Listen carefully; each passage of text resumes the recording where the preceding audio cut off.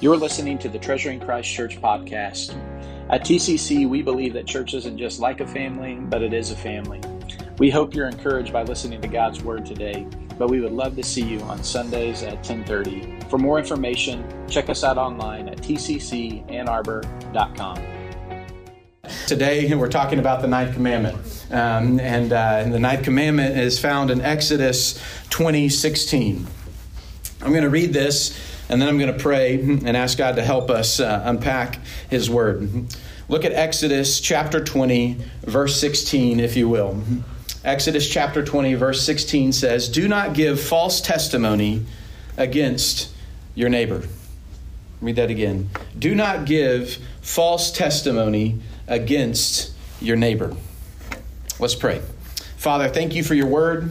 Thank you for the clarity of who you are, the strength of your character that comes through in your commands, and your commands are for our good. And because of Christ and your Spirit, your commands aren't a burden to us, but Lord, they really are light and easy because you've given us your Spirit. You've freed us from our sin.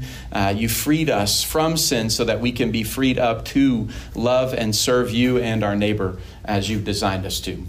So, Lord, today I pray you would help us understand your word. I pray you would help us to understand the law in light of Christ and how in Christ we have forgiveness and we have a renewed and restored relationship where we're made new in Him and we're being transformed. We're being changed day by day, week by week, month by month, year by year by the gospel, so that we can reflect you in our lives. And today I pray that you would help us to see how the gospel is meant to change even our words, and that little thing that can set a forest to fire, the tongue. God, I pray that you would help us to have wisdom and guidance for how to use our tongues, not to lie, not to gossip, not to slander, but Lord, to build up, to give grace, and to point people to Jesus. And Lord, we love you, and we ask this in your name. Amen.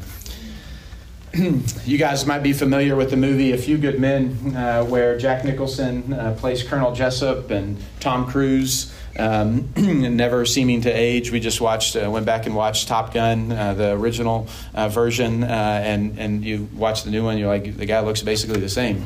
And he's the kind of prosecuting attorney, and he's questioning Colonel Jessup and Jack Nicholson, and he asked a question about this situation that happened with the soldiers and this code red that was called that ended up leading to one of the soldiers dying, and Cruise asked, like, did you order the code red? You know, and Jack Nicholson, this is why I'm not an actor, but Jack Nicholson, or his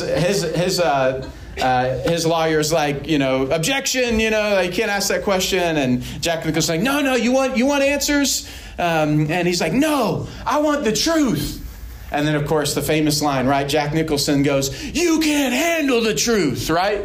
And he goes on and talks about how, because you can't handle the truth because in your little parties that you go to where you talk over martinis, you don't want to know the truth of what happens on the battlefield and as soldiers. And he kind of goes on, and in the end, he ends up getting Nicholson to confess to what really happened. It's a masterful job of lawyering skills, if you want to look into that. But the statement, you can't handle the truth, is something that I think sometimes can be characteristic of our age. Do we really want the truth?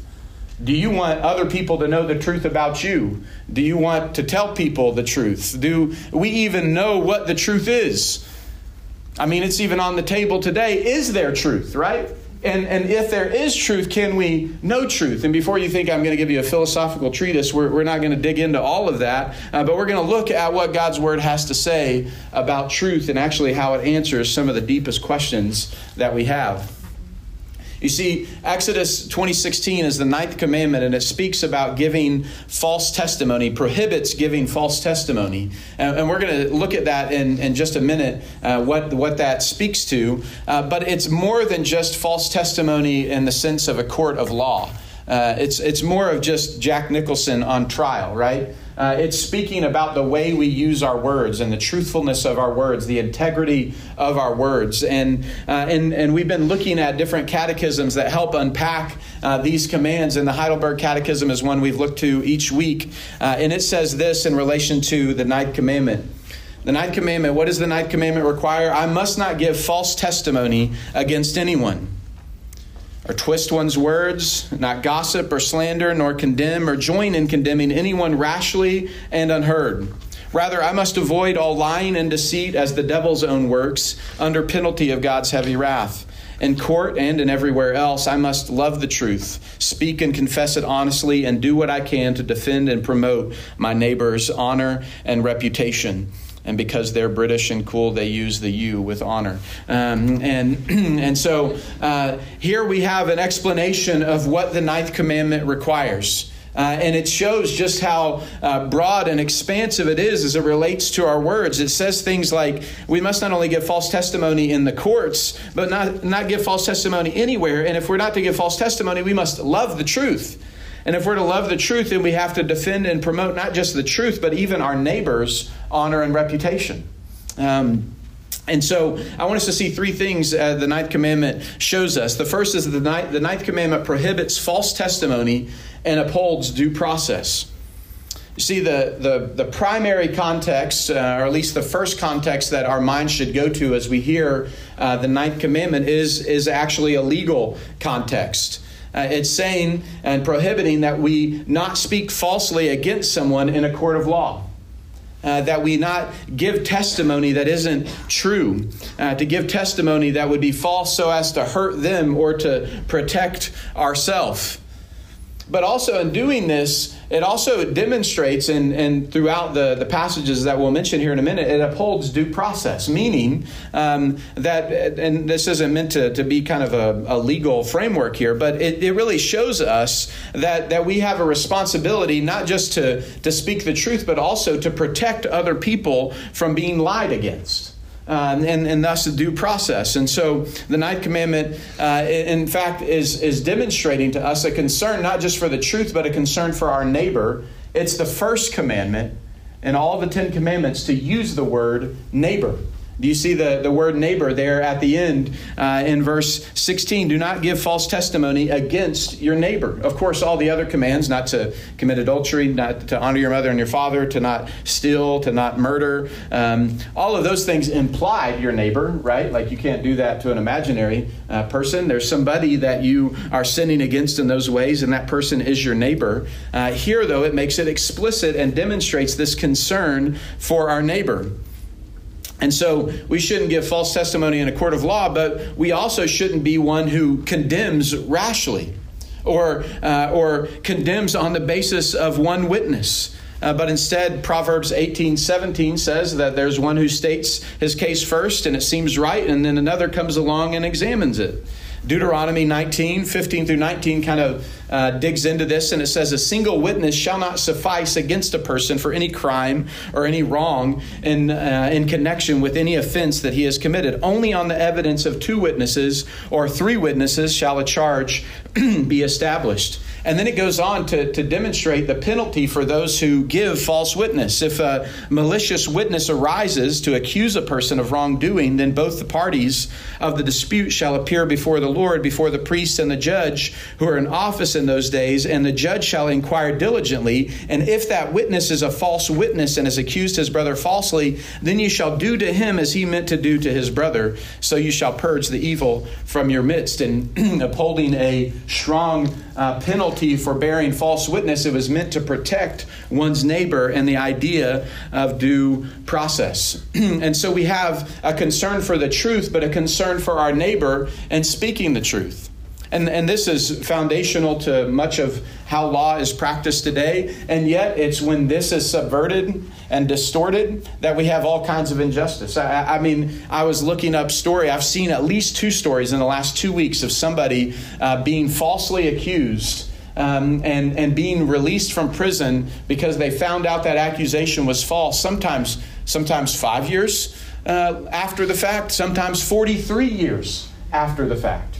And we see time and time again how when God's commands, when God's word isn't honored, how it brings not only guilt upon the person who breaks it, but it brings destruction upon others who experience it. And that's exactly what happens when we don't speak truthfully, and we don't we give false testimony. And so the ninth commandment on a foundational level is saying you shouldn't speak falsely against a neighbor to bring them harm or to defend yourself. And in doing so, by indirect or by implicit connection, upholds due process. But also, I want us to see, if we're to obey the ninth commandment, if we're to be people who speak truthfully in a court of law and in everywhere else, then foundationally we have to be people who know and love the truth. And the ninth commandment teaches us to know and love the truth. This is kind of the truth underneath the command. Why obey the ninth commandment? Why not bear false witness? Why not lie if it advances your cause? Why not hold back the truth if it leads your enemy to take the fall? Why be people who are truthful even at our own hurt? Because we ought to be people who know and love the truth. You see, it brings up these other topics like lying. Behind lying is always deceit, slander, misrepresentation, gossip. And in doing so, it promotes the value of truth and truth-telling. And it does this because, as all of God's commands, they're grounded in God's character. God says, don't dishonor your mother and father because he values the family. God says, don't murder because he values life. God says, don't commit adultery because he values marriage. God says, don't steal because God is the giver of every good gift and he's entrusted things to our care. Therefore, we shouldn't take them from others. And then God says, don't bear false witness because God values truth. One commentator said, everything about God reflects absolute and undiluted truth. In him there is no lie. His justice and his righteousness are established in absolute veracity. In absolute truth, he hates lies. And his followers must be people of truth. His creatures are obligated to truth. You see, the commands here in Exodus 20 are given to God's people Israel, whom God had redeemed. They are to define what people who belong to God live like, what we look like. The implicit assumption is that we might live in a world that doesn't value truth. We might live in a world that says you cannot know truth. We might live in a world that says your truth is yours and mine is mine. But God's people aren't to operate in that way. God's people are to operate with the foundation of God being the truth. And in fact, that is essential for us to understand that God is truth. Consider Numbers 23:19. It says, God is not man that he should lie, or a son of man that he should change his mind. He has said, and will he not do it? He has spoken, and will he not fulfill it? Isaiah 45 there in 18 and 19, God's unpacking his character. And in verse 19, he says, I didn't speak in secret in a land of darkness. I didn't say to the offspring of Jacob, seek me in vain. I, the Lord, speak truth. I declare what is right. Jesus showed up and he said, whoever receives the testimony about me and the one who sent me, and whoever receives his testimony sets his seal to this, that God is true. And what is true? That God sent Jesus. He sent his son. The Father loves the Son and has given all things into his hands. And whoever believes in the Son has eternal life. Whoever does not obey or believe the Son shall not see life, but the wrath of God remains on him. Jesus elsewhere said in John 14:6, I am the way, the truth, and the life. No one comes to the Father except by me. In Romans 3, verses 3 through 4, it says, let God be true and everyone else a liar. In 1 John 5:20, it says, we know the Son of God has come and has given us understanding so that we may know him who is true. And we are in him who is true. In his Son, Jesus, he is the true God and eternal life. You say sometimes today in English we don't like repetition because it maybe is redundant, and so if you're being edited, I have use this thing called Grammarly because I'm not smart enough to edit my own sentences, and it edits it for me, and it'll tell me, like, you're being redundant. Don't use that word. That's a vague modifier. Don't use this too much. And so some of you may be thinking, wow, Michael, you use that, and some of the emails you send out still don't make sense. That's another question. But in doing so, it'll try to reduce redundancy. But here, God's word does it intentionally. Do you see him who is true? Him who is true. He is the true God and eternal life. God is truth. He is not only the foundation of truth, but he himself is truth. And not only is God in his essence true, God's word, which he has revealed to us, is truth. See, I think it's important as we understand the Bible comes to us and we say, well, isn't the Bible just man trying to figure out God? Isn't the Bible a man's attempt, his best attempt, perhaps mistaken attempt to figure out God? But the testimony of Scripture is not that it's man's testimony about God, but that it's God's testimony, God's revelation about himself. And in God's revelation about himself, it would make sense that if God is truth, then his word that comes to us is truth. And of course, it stands up against our questions and invites us to consider its questions. And it gives testimony like this. In Psalm 19, it says, "The law of the Lord is perfect, reviving the soul. The testimony of the Lord is sure, making wise the simple." That's good news for folks like me. "The precepts of the Lord are right, rejoicing the heart. The commandment of the Lord is pure, enlightening the eyes. The fear of the Lord is clean, enduring forever. The rules of God, the commands of God are true and righteous altogether." Psalm 119, a beautiful psalm that is right in the middle of the Bible. That's basically all 170-something verses of it are about God's word, except two. But two of those that are about God's word says, "But you are near, O Lord, and all your commandments are true. Your righteousness," Psalm 119, verse 142, is righteous forever, and your law is true. God's word gives testimony about itself that it's true.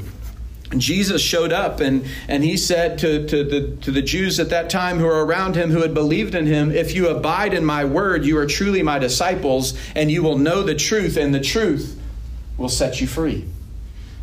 See, the truth isn't just cognitively known, but it sinks down to our hearts and it transforms us. If we know the truth, it changes us. It sets us free, Jesus says. In fact, John 17, verse 17, in his high priestly prayer, Jesus said, "Sanctify my people, set them apart, make them more like me." How do you do that? In the truth. Where is the truth? I don't know. Somewhere. Maybe we can't find it. No, your word is truth, Jesus said. In Ephesians 4, he said that the truth is found in Jesus. In Colossians 1, he said that the word of truth is the gospel.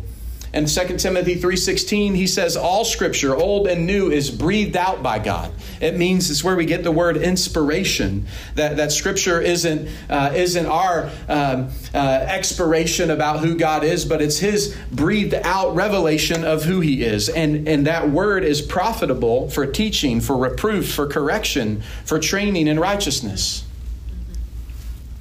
As a pastor, I look to God's word as kind of my marching orders of what I'm supposed to do as I stand up here and have somewhere between an hour and 2 hours to preach God's word to you every Sunday. And one of my verses that I look to is 2 Timothy 4. Verses 1 through 5. If you're new, that's a joke. Sometimes I go a little long, but not that long. And one of my favorite verses passages is 2 Timothy 4. It's Paul's last book that he wrote, most likely before he died under Nero, somewhere in the mid-60s of the first century. And Paul said this to Timothy, his young associate, who he left in Ephesus to continue some work of strengthening and establishing the church there. He said, "Timothy, I charge you in the presence of God and of Christ Jesus, who is to judge the living and the dead, by his appearing in his kingdom, preach the word." Not just when you feel like it, not just when you think people will like it, but be ready in season and out of season. Reprove, rebuke, exhort with complete patience and teaching. Hold me to that. Because he says this, "The time is coming when people will not endure sound teaching, but have itching ears they will accumulate for themselves teachers to suit their own passions, and will turn away from listening to the truth and wander off into myths. As for you, always be sober-minded, endure suffering, do the work of an evangelist, fulfill your ministry." See, one of the reasons I believe the Bible is because I believe it shoots us straight. One of the things that I think has been true since Paul's day and is true today is that all of us are bent towards wanting to hear things that satisfy us, that seem right to us. We've been studying the book of Judges in our men's Bible study this summer during summer stretch, and this week we'll finish it up. And twice at the end of the book of Judges, in Judges 18, and in the very last verse of Judges 21, is there was no king in the land, and everyone did what was right in their own eyes. It's exactly what happened in Genesis 3 when Adam and Eve looked at the fruit and they listened to the lie of the serpent.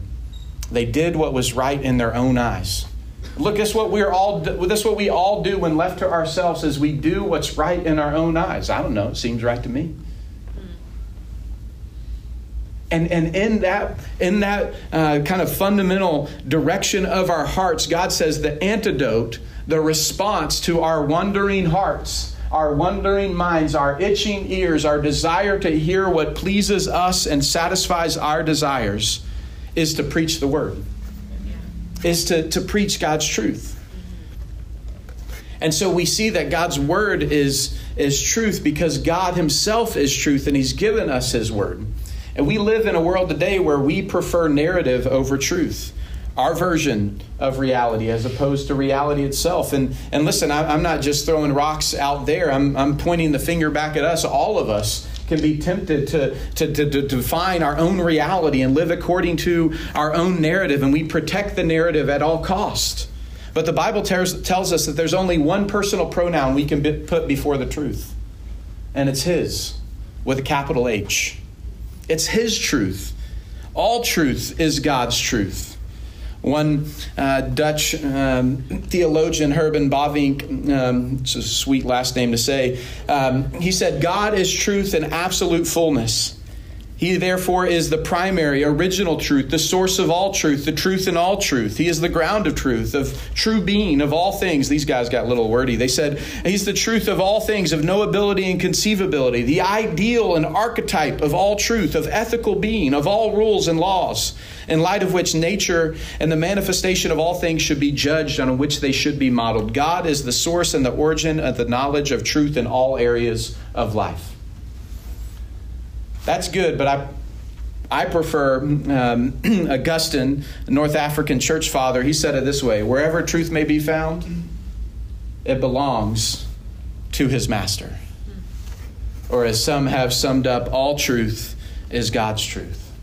It's fundamental for us to understand that God is the source of truth. And as his people, we are to know and love truth, which means we are to know God. And how do we know God? We know God through his word. And so we are to know and love God's word. But also I want to step back, and I recognize in this audience there are many people who work in various fields, whether it be in engineering or in science or in medicine or in education and different aspects of work. And we ask ourselves, if all truth is God's truth, how am I to navigate in my workspace, in my field? And I think it's important to understand this, that we should not be people who shrink back. We should not be people who only are willing to look at this book, though I'm willing to bet we should look at this book more, perhaps, than we do, that this is foundational to understanding of truth. But God has revealed himself in his word and in nature, and wherever truth may be found, and whomever speaks truth that accords with reality and with God's word has found truth, and that truth belongs to God. We should not run from it. We shouldn't hide from it. We should seek to understand and mine the depths of knowledge that God has given us and the subjects that he's put before us. And don't shrink back from believing that God is there in the midst of it.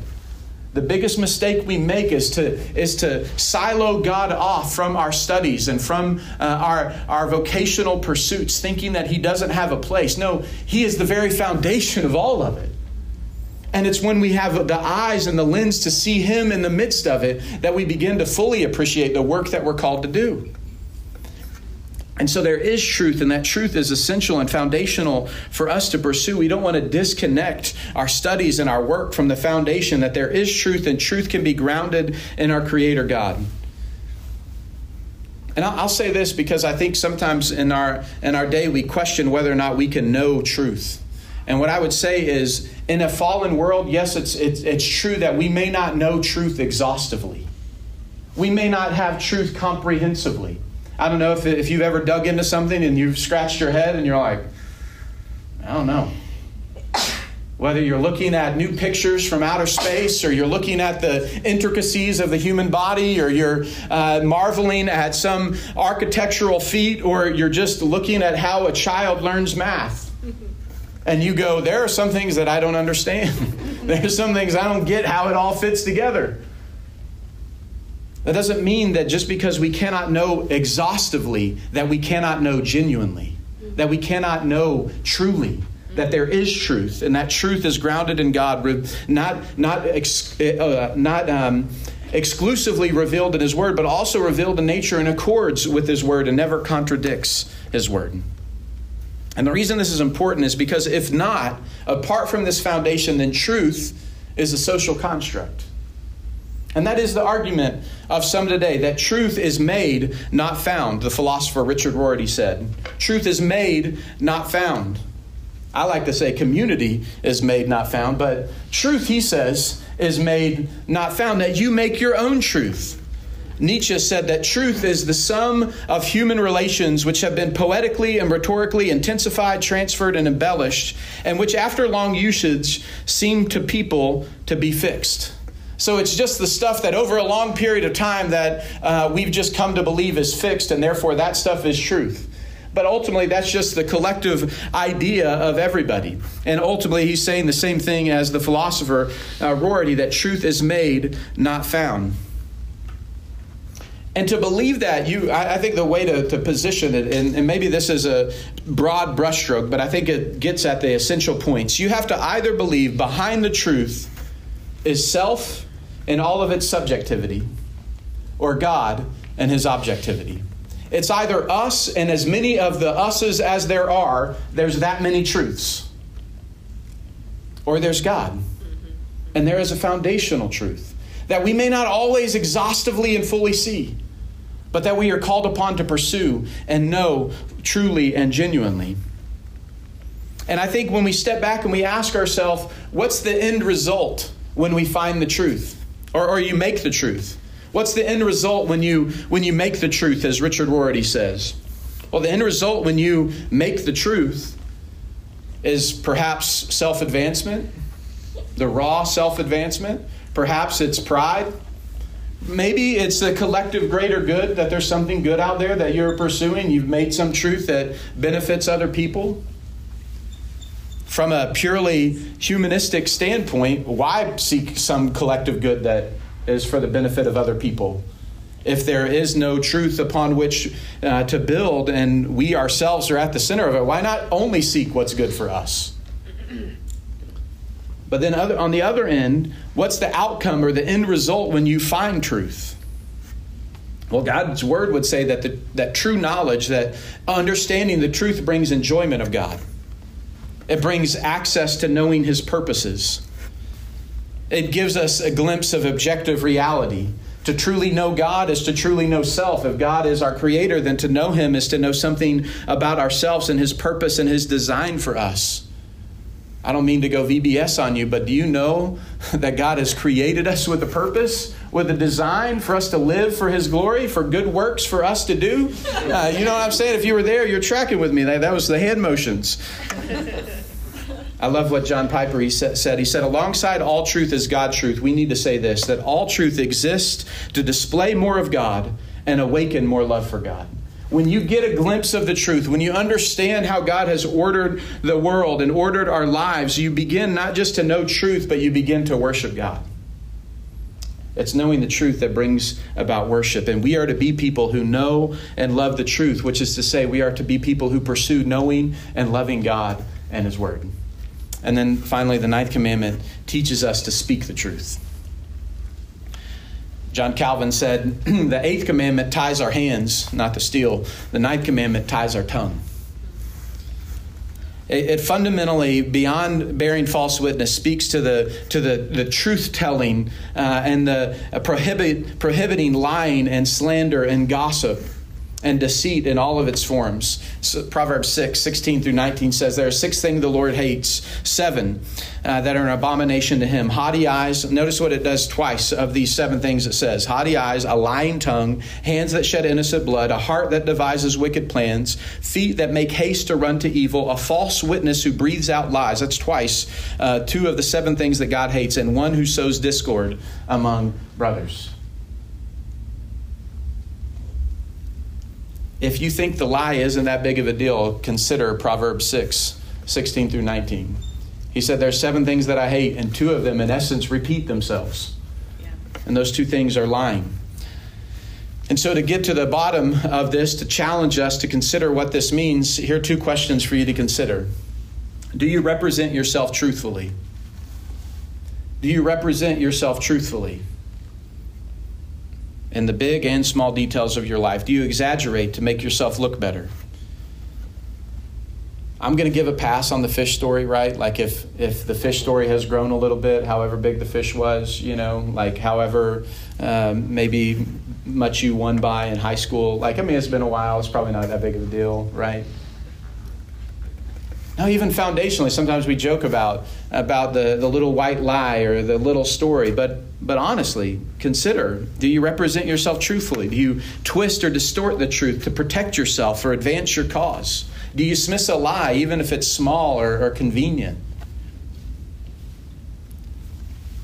I'll never forget during our wedding premarital counseling, my pastor who was doing it, he was telling us a story. We were talking about communication and the importance of telling the truth. And one day he left the office late. He got caught up doing some other things. His wife really wanted him home at a certain time. And when he got home, he said, babe, I'm sorry I was so late. The traffic was terrible on Durant Road. And she asked him, she was like, was it really? Or did you just leave late? Was it really bad traffic, or did you just leave late? And I remember thinking, well, that's kind of, it's kind of fuzzy, right? Sometimes you leave late, but the traffic is bad, and therefore you just focus on the one thing rather than the other. But she said to him that day, if you don't tell me the truth about when you leave work, even if you just left late, so what? Own that you left late. But you're willing to cover that up. What else will you lie about? And I thought to myself that day, and still think often, telling the truth no matter what. We have to be honest, even when it's to our own hurt. So do you represent yourself truthfully? And then do you represent others truthfully? This is at the heart of loving our neighbor. Do you talk about others behind their back? Now, here's one thing where it's important for us to understand. It's one thing to just say the truth about someone, but it's important to know when you should say the truth about something or someone. Right? I didn't lie about them. I just said the truth. Did you hear what they were doing?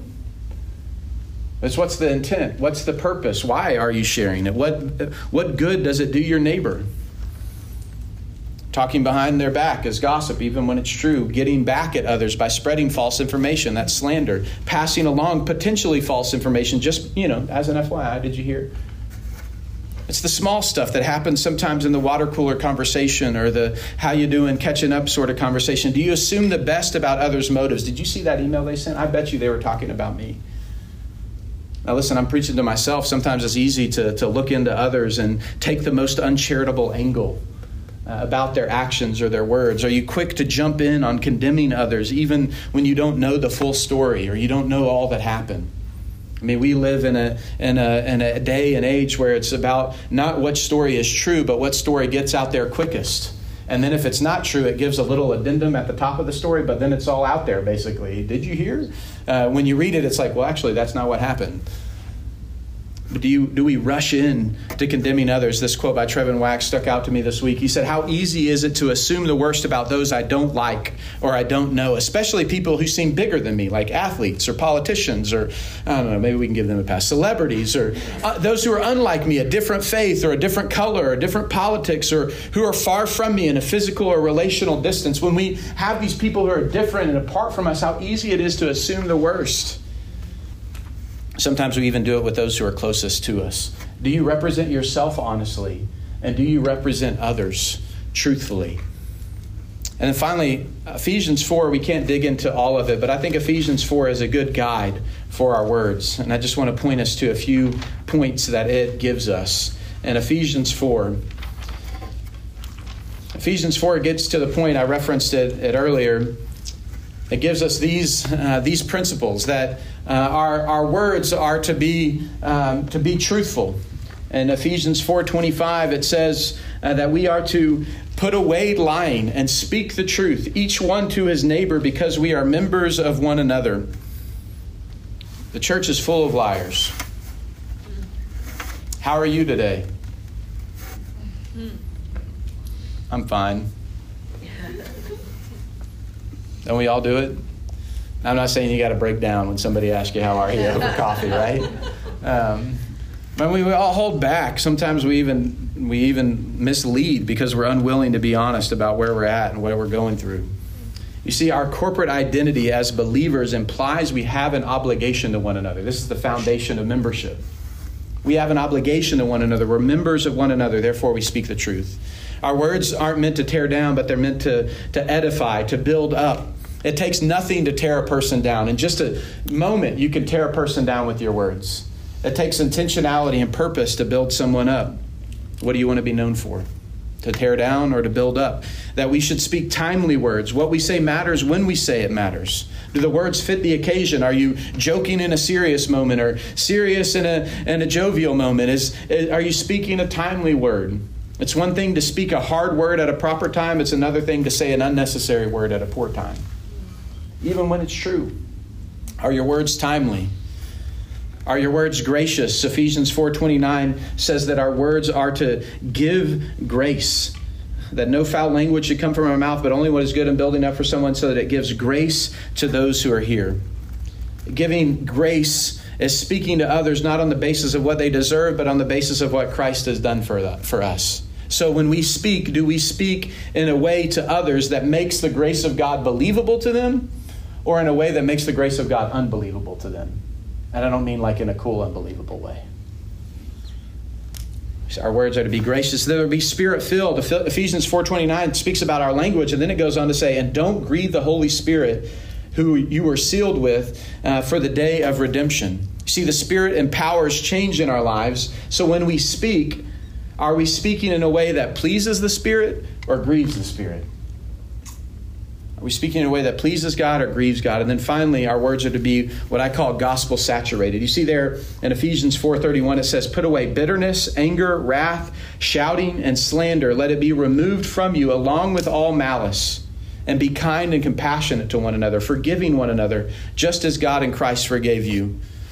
Resentful attitudes, indignant outbursts, festering anger, shouting, abusive language, hostility, and malice, none of these things are to be describing a believer. And when they are, we should be led to repentance. And the truth is, they will be characteristic of us at some point. That's why it says we ought to be kind and forgive one another. See, the idea or the truth of kindness and forgiveness is only possible through the gospel. And those who know the gospel are changed by it, and therefore they display kindness and forgiveness. And then finally, one of my favorite statements is there in Ephesians 4:15, talking about how we grow in Christ. It says we're to speak the truth in love. You see, Ephesians 4 tells us that the truth is found in Jesus.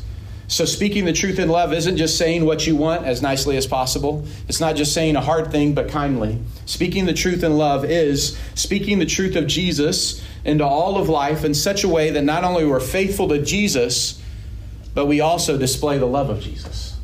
We speak the truth of Jesus and we display the love of Jesus. John Stott said it this way: truth becomes hard if not softened by love, and love becomes soft if not strengthened by truth.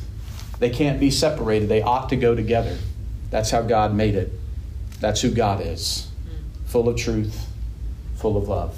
That's the gospel, the true message of Jesus, who died on the cross for our sins, who was publicly slandered and lied to and bared false witness against, but who no word came out of his mouth, and went to the cross on our behalf, taking the judgment for our sin, for our lying, our slandering, our gossip, Throw in the other sins as well. And then he rose from the dead. And because of that truth and the love of God displayed through that work of the cross and the resurrection, we can be changed. So when we think about the gospel in our words, it forces us to consider two questions. Has the gospel changed you? Do you know Christ? Do you know what it means to be known by him, to be in a relationship with him through trusting in Jesus and his death and his resurrection? It's the best invitation in the world to know him, and better yet, to be known by him, that he calls us his child. And if you don't know him, you can today.